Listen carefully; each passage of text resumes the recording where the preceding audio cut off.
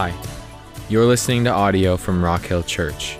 To check out more resources, please visit rockhilllawrence.com. Thank you for joining us.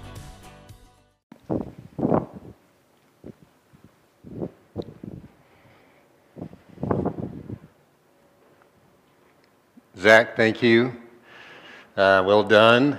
And parents, see what you have to look forward to. So if your student is asking for saran wrap before camp, now you know why, and you can. And thank you, those of you who went. Caleb, Mallory, Marley, Caroline, to leave anybody out, Marley. Thank you for serving our community. That way is really meaningful, that you guys give up time and other things you could be doing. So thank you. What's the perfect vacation for you? Is it mountain? You got two options, mountains or beach.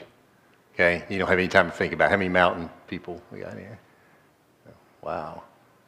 How many beach people we have? It's pretty close, maybe 60-40 mountains. If you're like me, and I bet even those of you who voted, it's really difficult to make that decision. I love them both a lot. Our son Chris and his wife Allie just moved to Portland. They actually can do both the same day, which is completely not fair. But they do. So last week, that really has nothing to do with the sermon, except to say, last week we saw Jesus climbing a mountain, partially to get alone, sitting down and teaching. Today, we get beach. Last week we got mountains. Today we get beach. Lake. So Lake Beach. We're going to engage an account in the life of Jesus on the lake and his disciples. It's seen by some as what scholars call a literary pause, sort of a break in the action, a narrative space that John creates. Remember, John is not most concerned with chronological order as we look in his gospel. So he's kind of shoehorning this account of Jesus at the lake between two really important events. One is the feeding of 10,000 plus people, which we looked at last week, and then his unpacking and applying, extrapolating that feeding of the 10,000, which we'll look at next week. In between, there's this story John tells, and it's interesting because he tells it, even uncharacteristically so for him, in a very understated way. Sort of unusual for John. I had some struggles with this particular text at first, and here's why. I preached it 3 years ago here, probably not here, but in our community. And so like in the kingdom of preachers, like 3 years isn't long enough, Brian, right? Like, because you know they'll remember this, you know, that they've heard it before.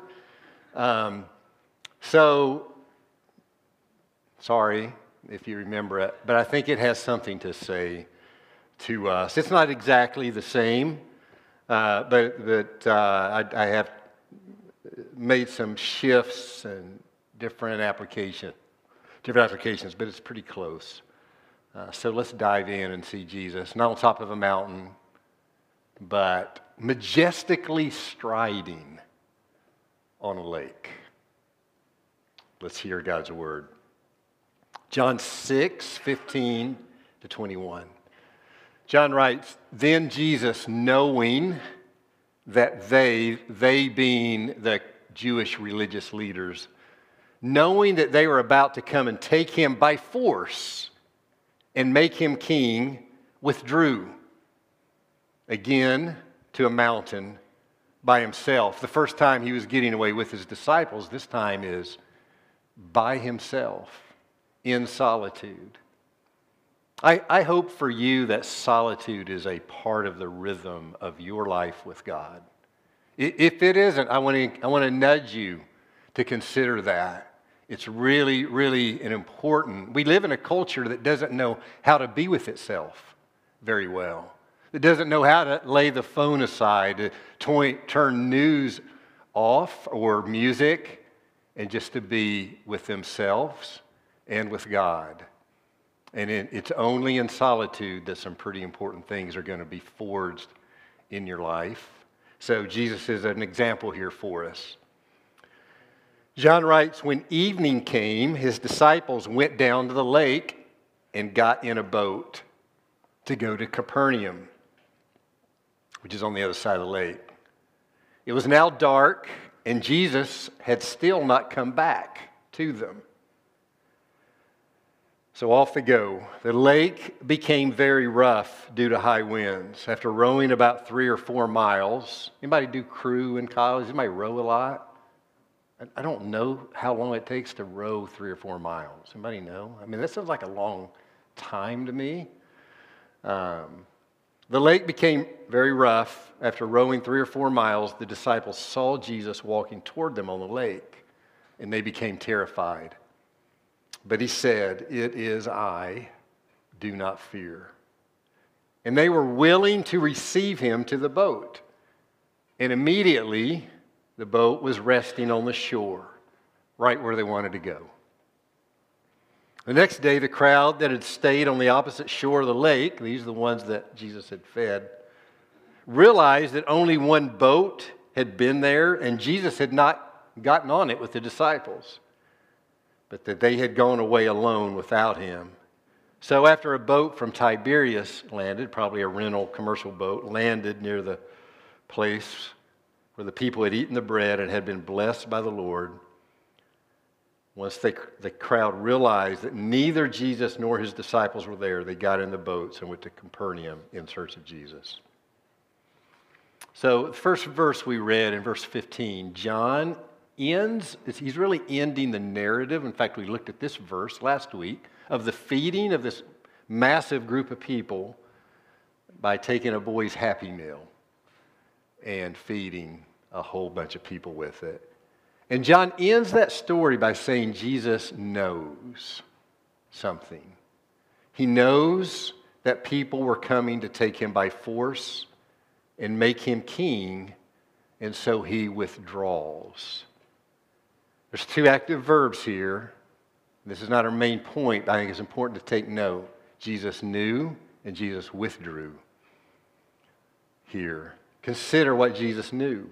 He just performed this amazing sign with thousands of people, this crowd, and he knew he couldn't keep this on the DL. There's no way. This wasn't like Jesus reaching someone on the margins. This is a very public miracle. There was been no flying under the radar. He also knew that there were politically ambitious nationalists in the crowd. And they were going to try to leverage this for their advantage. They were going to use Jesus for their cause being to create a resistance against Rome. And there's a whole sermon in there that we're not going to do about leveraging Jesus for our own purposes. That's so contrary to the core, the essence of his call to discipleship. If anyone would come after me, he must what? Deny himself. Take up his cross to follow. This was nothing like that for these people. So Jesus knows that's going to happen, and he withdraws into solitude. Why? Because he's afraid? No, I don't think so. Because he wants nothing to do with this vision, with this plan. They were looking for a king. Jesus is acting kingly, to act like a king in their image. They wanted him to be like they expected their king to rule, with dominance, with command and control, to take charge of the culture and put their agenda into action. They wanted to force him to force their enemies into subjugation and put them in power. That was their vision. But his kingdom was nothing like their vision. His kingdom was not of this world. They were operating in the ways of the world. His kingdom operated a very different way, very different set of truths, very different values, because it was fueled by a very different life. His kingdom sought to serve, their vision sought to usurp. His kingdom operated with a deeper spiritual power than the authority that they were living with. The currency of his kingdom was love. The currency of their kingdom was gaining dominion over others, getting the upper hand. The way of his kingdom would in time become captured and demonstrated and embodied in a cross.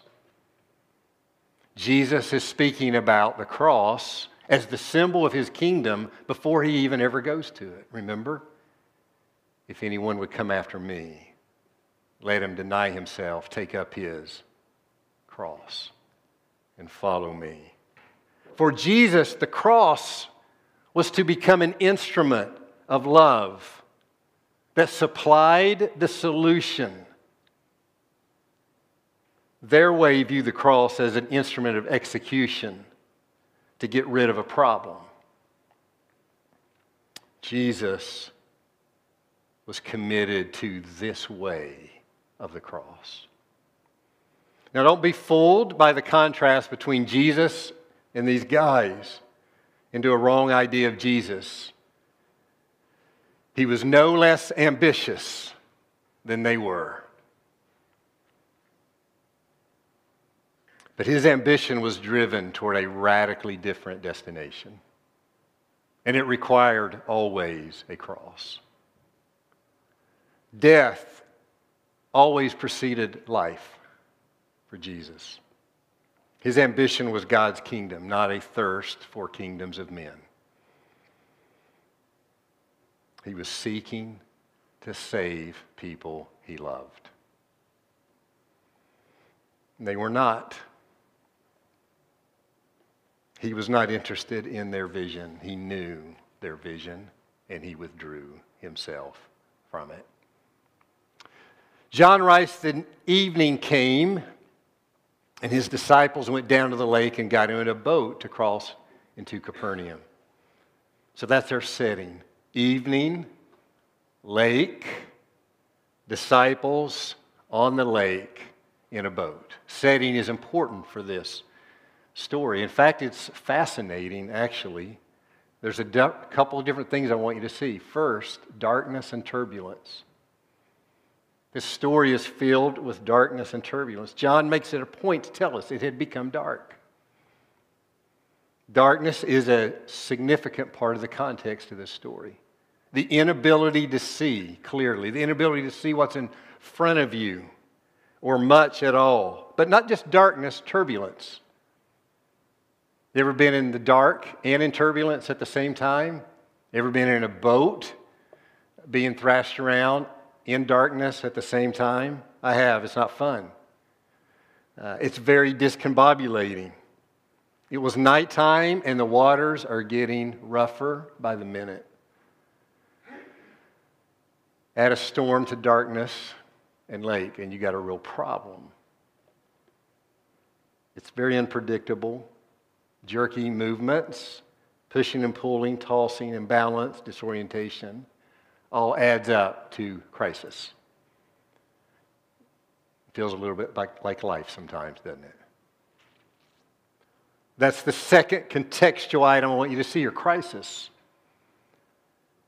3 or 4 miles of hard rowing. So the disciples are in this dark storm in a boat with turbulence, and they're doing all they know to do.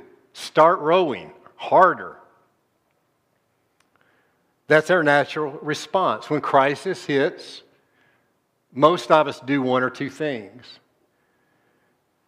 We move towards determination or despair.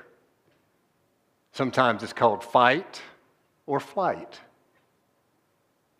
Are you prone to one more than the other? A lot of us are very capable of both. Depends on the situation. The disciples are fighting. They're going to row and row and row hard. Our natural response in crisis is to try to get things under control or escape it. That's what they're doing. Sometimes that works. You've got a problem, you address it, you analyze it, you come up with a solution, and it works. Crisis averted. Some of you have work that is constantly dealing with crises, and you're highly trained on how to do that. We have to do that often. Sometimes that doesn't work. You analyze it, you diagnose it, you prescribe a solution, and it doesn't work. What do you do then? What do you do when it doesn't work? What if you can't get it under control? What if this is the kind of thing that can't be fixed by your effort or your willpower? What if it's bigger than your capacity or your capability? What if it's way above your pay grade? What if you're not strong enough, smart enough, quick enough, articulate enough, perceptive enough, wise enough, holy enough, good enough, wealthy enough, healthy enough? What if you're not? What if you're too slow, too poor, too weak, too tired? Well, then you have a crisis that you cannot fix. And that's where the disciples were, on this boat, on the lake, in a storm. They had done all they could. And John doesn't explicitly say it, but the environment is it wasn't enough. It wasn't enough. And then there's another contextual item that's important, and it's called isolation. Jesus is in the mountain in isolation. They have gotten in the boat without him. They made it. It's so odd, and this is an interesting part of the story. I hope I get to ask one of the disciples, like, what caused you to cross the lake at night? Why didn't you just stay? Were there not accommodations? Did you not prepare for it? Were there other reasons? And what caused you to do it without Jesus? What caused you to leave him and just go? I don't have answers for that. But there's a sense in which the isolation of the story is bigger and more of a crisis than the water and the turbulence. They're out there without Christ. John kind of subtly sneaks that in to the story, I think. Jesus, he says, had not come back to them. No Jesus, that's bad.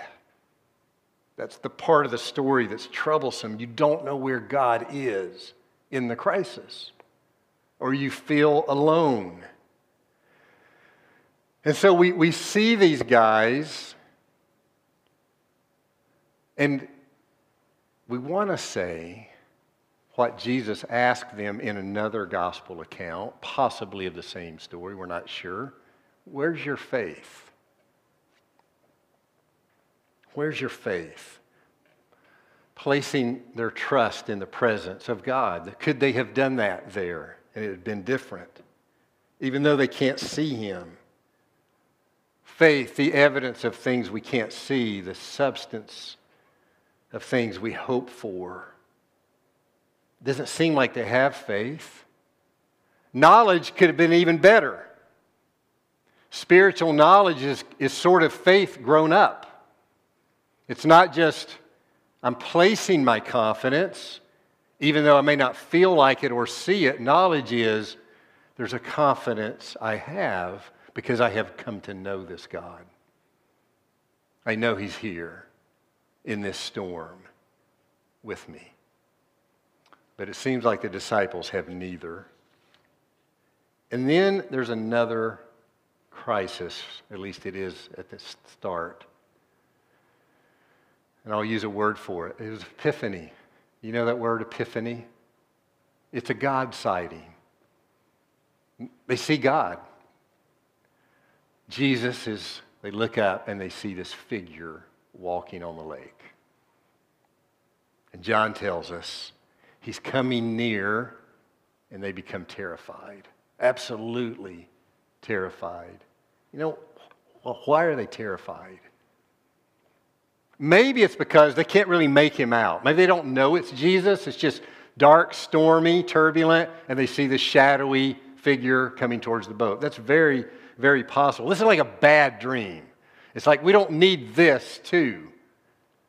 Or maybe they did see that it was Jesus, and he's walking towards them in the storm, and it's like, it's not where he belongs. We didn't envision him doing this. Maybe in some ways they had this expectation, while different in kind, but different or similar than the ones who wanted to take him king by force. We want Jesus to not, we want him to be who we want him to be. Not barefooting out there on the lake, walking toward us in the dark. Well, now we land on the important part of the passage. And it's God speaks. This is the game changer. Jesus speaks. They're terrified. He's moving toward them. Can you picture that? And he says, "It's me. It's me. Don't be afraid." The literal reading is, he says, "I am. Don't be afraid." That's the literal. Some believe it. You may know that sometimes Jesus will say, "I am," and it's a reference to his deity. It kind of was an interesting name for God from the Old Testament. I am. Moses asks, "Who do I tell them that you are, God?" when he has to go to Pharaoh, and God says, "Tell them I am." We kind of lose it in English. It kind of means I am so beyond anything you can put in language, and I'm above it. So just tell him I am is here. So some scholars think maybe Jesus is referring to that. Most say no. I think he's saying it's me. He just happens to use a similar language. It could be either way and not particularly relevant. I think Jesus is just saying it's me, and everything's going to be all right.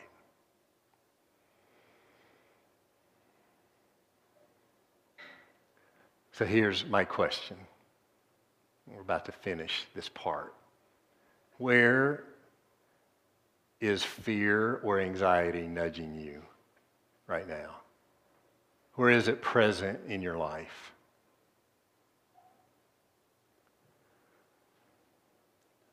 To use this story, can you envision Jesus walking on the choppy waters toward you? And would you just for a moment hear him say, "It's me. It's me. You're going to be all right." I think that's a powerful story for us. Are you familiar with all the ways God's Word talks about fear? Isaiah wrote, "Do not fear, for I am with you. I will take you by the right hand, and I will walk with you."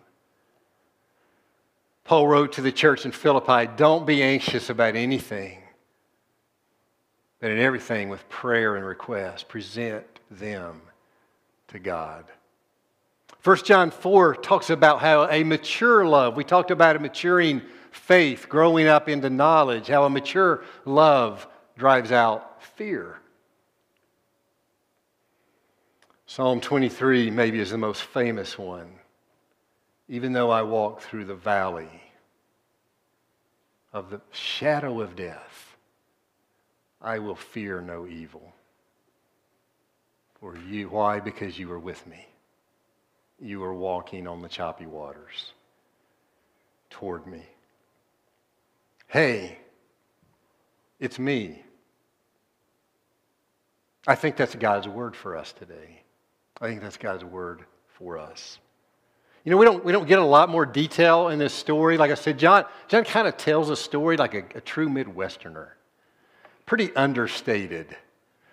Not a ton of detail. He only says here that the disciples, and he says this awkwardly, by the way, the disciples led him in the boat. I don't know how your translation, if you have your Bibles open, but like It's really different language right here.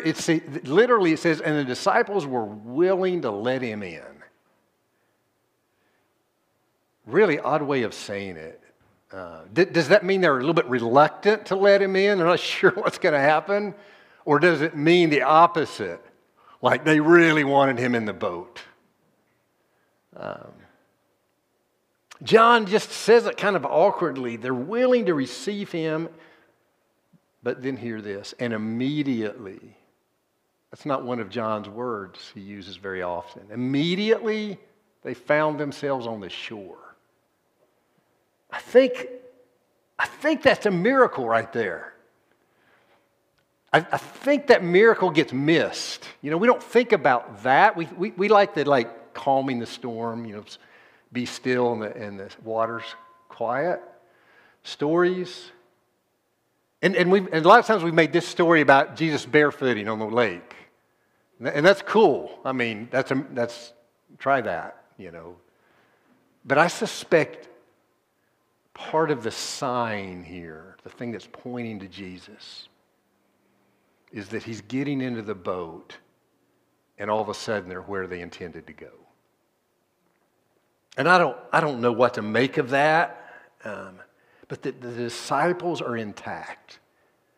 And I would offer, is that not a miracle?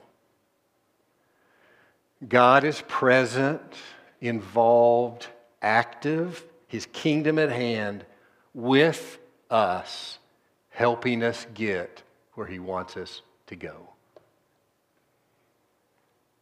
One of my reflections this week was just on this whole chapter.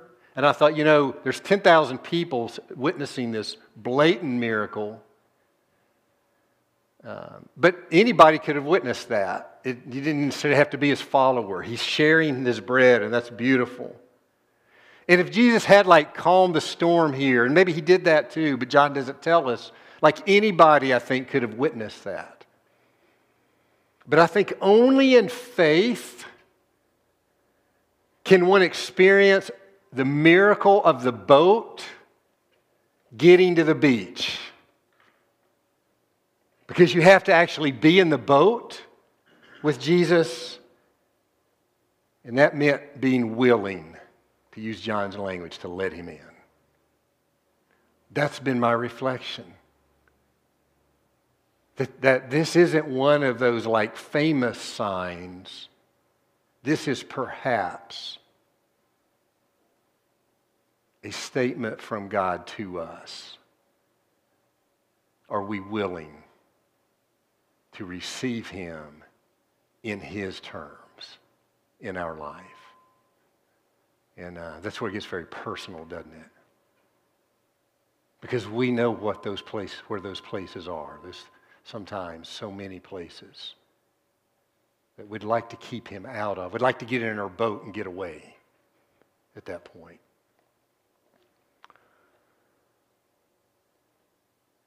But that's where God wants to meet us, in the awkward, in the hard, in the difficult. I was telling the worship team this morning, I've been meditating this week on Psalm 11. It's not a real famous one. You can read it on your own. It's not on the screen or anything, but it starts, and I'm not even going to quote it very well. It starts with the psalmist saying, God is my refuge. And then it's as if he's quoting a friend, saying, it's obviously this person's going through a difficult time. And he's saying, how can you say to me, flee like a bird to the mountain? And he goes on and says, it is God who's in his holy temple, and he's examining the hearts of men. And I think that's the same message is Jesus is saying, it's me. I am with you. Whatever you are going through, he is with you. And he wants to be with you. He wants you to say, get in the boat. What's your boat right now? What's that look like? Is it one of those rowboats that's pretty easy to kind of flop yourself in? Or have you constructed a yacht that looks pretty near impossible to climb up to. Jesus wants to get in our boats with us. Let me pray, and then we'll transition.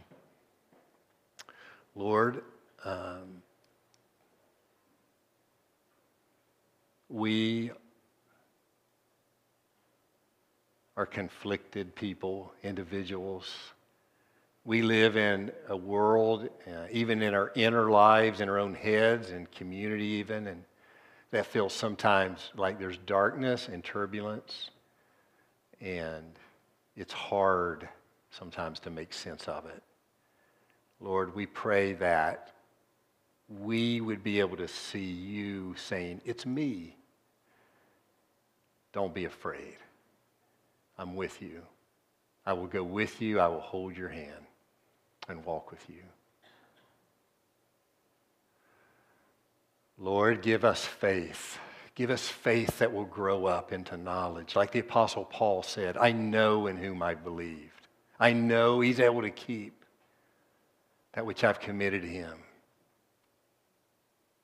That aspiration, the apostle said, that I want to know Christ, not just believe in him. I want to know him. I want to know the power of his resurrection.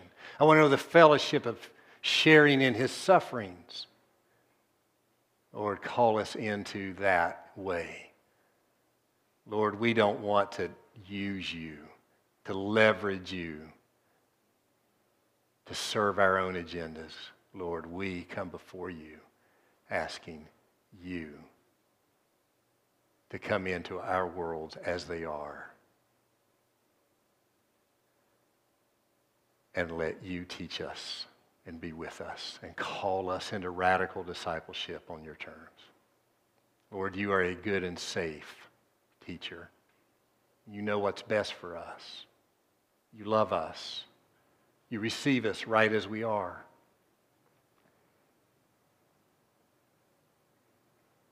Lord, last night I was walking, as you know, and just recounting my life and all the fits and starts and highs and lows of my life, and just said, Lord, there's been one constant. You've always been there and you've always loved me. Everything else has changed. I'm so grateful. Make that our story, Lord. Be our constant. Pray in Jesus' name. Amen.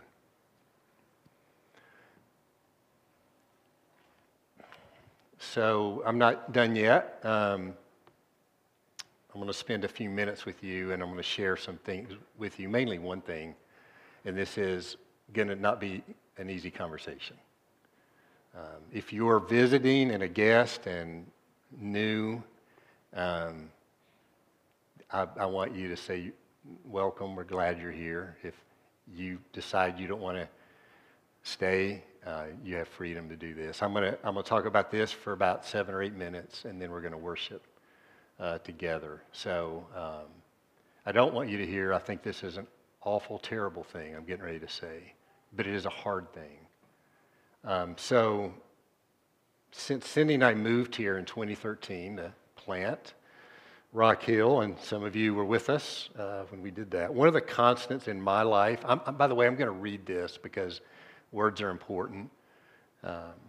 One of the constants in my life and in the life of our community has been relationship with Dave and Rachel Clausen. Dave has been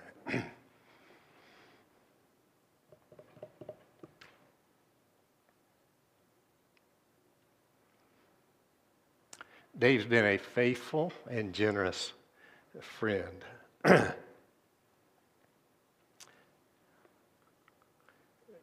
Too many of us. In fact, when Cindy and I moved here, we lived with them for about 6 weeks. They took us homeless couple in their house. Dave has served, as many of you know, in partnership with this ministry as a member of our leadership team in the beginning, and that became elder team, I think 7 of the 9 years we've been here.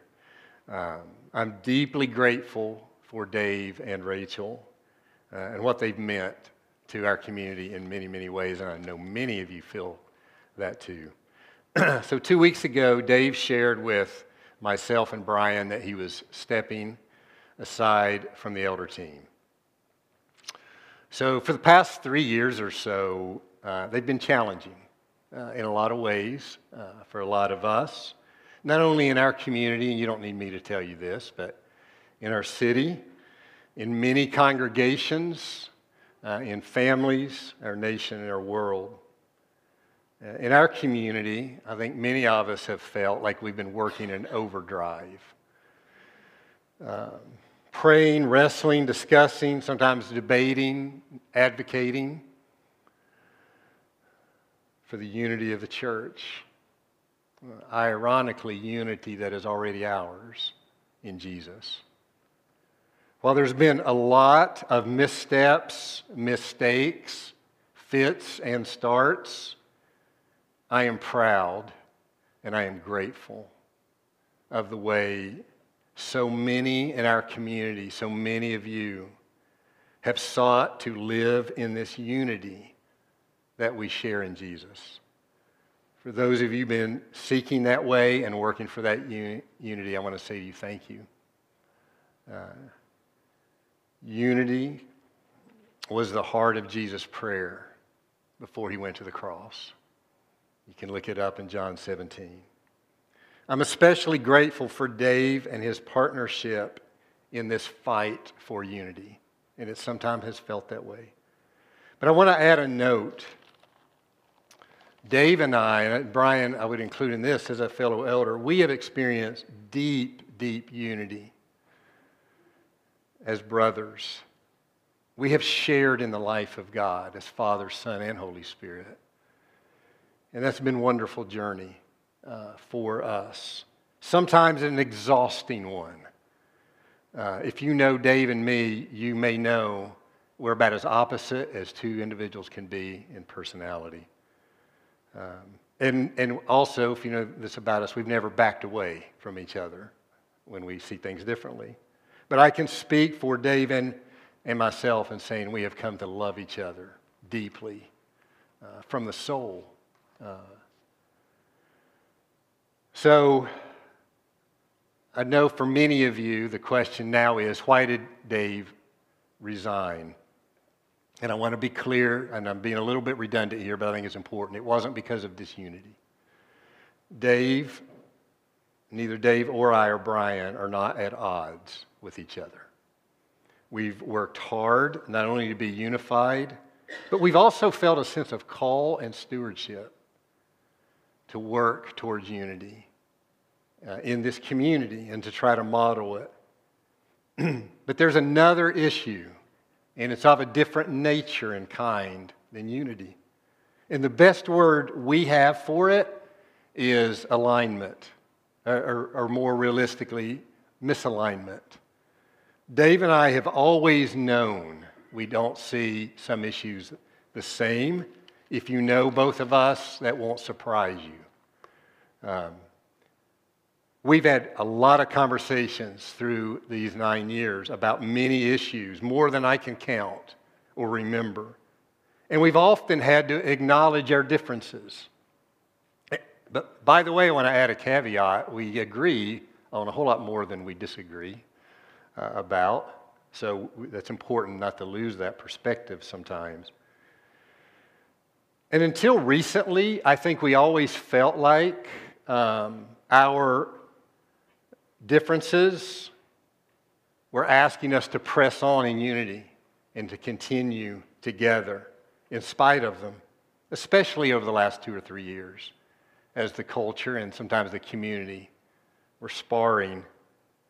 But I think over the last several months, we've both began to realize that our misalignments are leading us in different directions.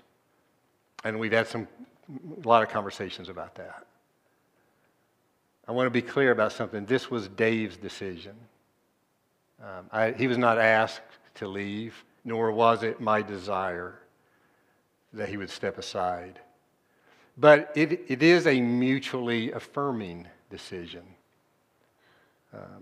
We both have peace about it. Dave and Rachel's gifts and passion have been such a meaningful part of our community.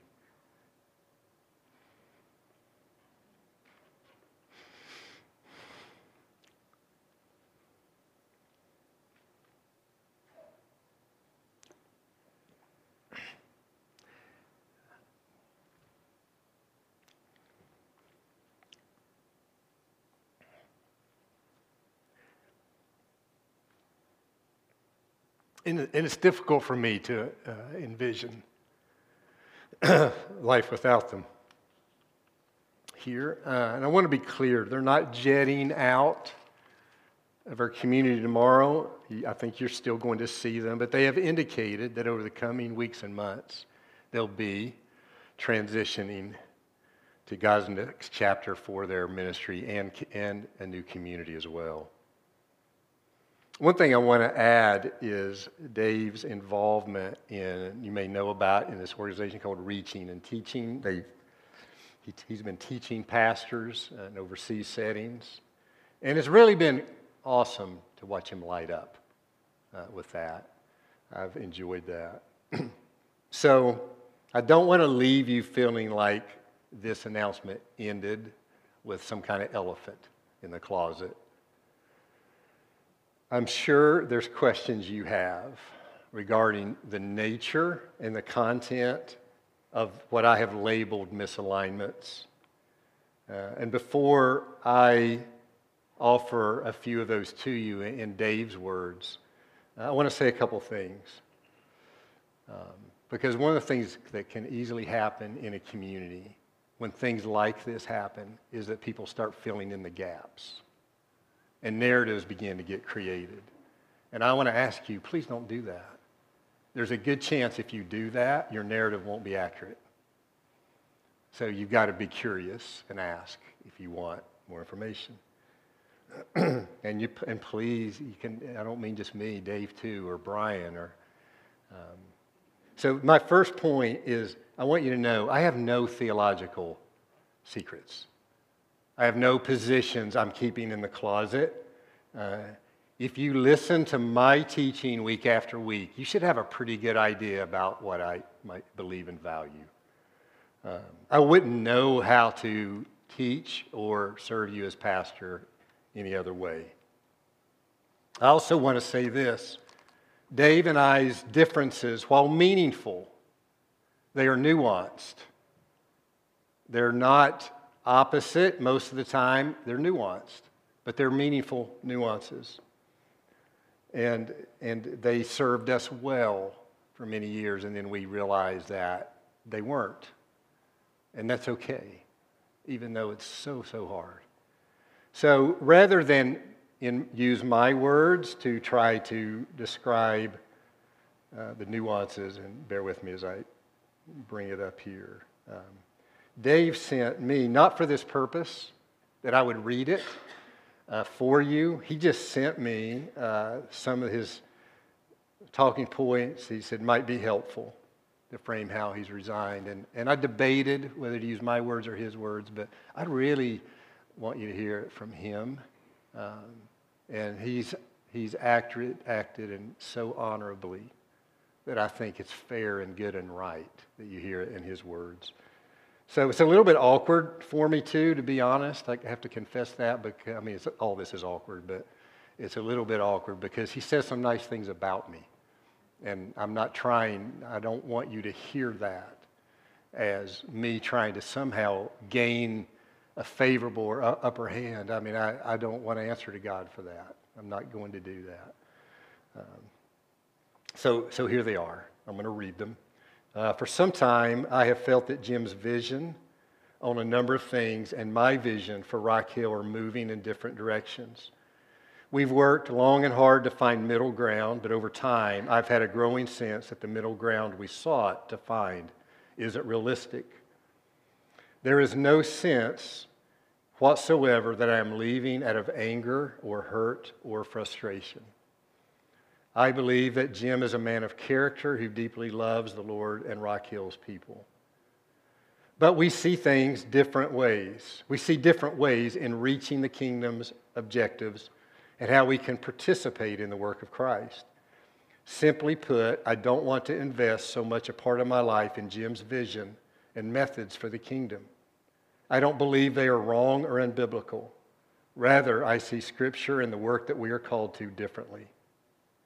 I believe the best course of action for me to take is to resign as an elder and to leave Rock Hill.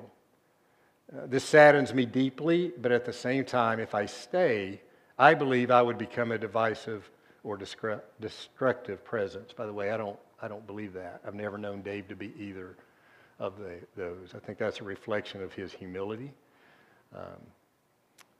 But that's his position, and I respect it. I don't believe it's good, or I don't believe that being destructive or divisive is a good or godly course of action for me to take. The last thing I want to do is split the church or hurt Jim, who's been a good friend and a faithful pastor to me. Instead, it's better for me to leave and find a church where I have more agreement for the vision and the methods by which we will work to accomplish our mandates from Christ. I'm praying that God will use Rock Hill and Jim to accomplish his work. I think there's a place for Jim's vision of the church in Lawrence and for the kingdom. It's just not where I think I should be. And his last statement was, I need to make one more thing clear. I am not leaving to send a message. I'm praying for wisdom and grace for you and the body. So I'm just going to make a few more comments, and then I'll be done. I want to repeat, Dave and Rachel have loved and served this community well, and I imagine they're probably going to hear this on the podcast. So I just want to say, I'll say it to them many times, but thank you, Dave and Rachel. And I hope you can say that to them. And I want to add more clarity. I am willing to address, you may still think, I still don't know what the misalignments are specifically. I am willing to address them in community. Whether that is, I don't know exactly what that's going to look like. I'm going to give you an invitation, whether that's in a video format or I make podcasts on topics, or it's a group setting, such as Tuesday night Great Commission training, and maybe even occasionally Sunday morning. So what I'm inviting you to do is, if you have specific questions, like you are going to hear me in the coming weeks and months, be more explicit, or maybe not more explicit. I think I've tried to be explicit with you, but I don't want there to be lack of clarity in the vision that God has given and the direction we're going. I want to be as clear as I can. 2 years ago, God really challenged me, and I really challenged me to grow in my ability to live courageously and with clarity. And I'm committed to that way. So I want you to email or text me if you have specific questions about any issue. It doesn't matter to me what the issue is. We'll discern how to best address it. We'll discern, is this like just your issue, or is this something other people want to know? I am willing to talk about any of it. And we'll do so as best as we know how in God-honoring ways. I'm not interested in winning over someone else's position or proving them wrong. I have my positions because I think they're right. Why would I have a position if I didn't think it was right? That would be the epitome of folly. But I don't want you to hear, I think I'm always right. That's the epitome of arrogance, and I don't want to live that way. I'm almost done. Thank you for your attentiveness. I know many of you have commented over the last several months that we feel stuck as a congregation. So this week Brian and I were meeting with David Manor, who's a dear friend. David is the executive director of our denomination at the state level. And we were talking about this very thing of stuck. He said, Jim, I want you to hear something. Every church in our two-state region, which is 400 and some, are stuck. He said, almost every church in North America is stuck. And I think that's an important perspective. That doesn't excuse anything. It's a reality that we're living in as a culture, and the church is reflecting that reality many times. I know we've been stuck. I think that's changing. I don't think it's changing because Dave Clausen resigned, but because of many other things I see God doing. Quiet things often, actions, words. It's taken a lot of patience and perspective over the last 3 years to navigate in a culture that is reacting and sees one way through differences, polarization. It's taken a lot of perspective and patience. I'm not a flawless pastor. You're not a flawless people. So I hope we can all, in whatever that means, get over ourselves a little bit. But I believe God is in our midst. I believe He's present, and I sincerely hope you will go forward with us. If you feel like you cannot follow the vision God has given, I understand. I don't want that for you. It's like I don't want it for Dave. I want to close with two things that reflect my heart. I want to be a community fixed on Jesus. He is our God in person. And I believe He's with us and speaking to us through His Spirit. He's dwelling. Secondly, I want us to reflect Jesus' missionary heart. It's why I'm here. I hope it's why you're here. There's plenty more that needs to be done in the church. But those two things, I would give my life for. And never less. I want that for us, that we would live our lives as Jesus would if He were us. And He is living in us. So it's available. That's His vision for us, is that we would live our lives as He would if He were us. Let me pray for us. Chance is going to come lead, or the team's going to come lead us in a closing song. I know this is hard. I don't hope there's been nothing about this that's felt cold, calculated, or cavalier. That's not my heart. I really prayed that any of those things, because sometimes in order to keep yourself together, you have to like galvanize yourself a little bit. But I hope it didn't come across that way. If it did, please forgive me. Let me pray. Lord, thank you. Thank you for your goodness to us. Thank you for Dave and Rachel. I love that man and that woman, and the way that he has walked with integrity, with commitment, with humility. I'm grateful. And bless them as they go. Lord, bless us as we seek to fulfill your vision. Inspire us, call us, work with us right where we are. We're not flawless, and that starts with me. God, we have a heart, we ache to see this beginning in this city, people to come to know the life that we're living in. We want it to be their reality. Lord, all I have in you is enough for me. I'm not looking to climb another rung on the ladder. I just want to know you more. So God, bring us along in your way, truth, and life, we pray. Lord, thank you. In Jesus' name, amen.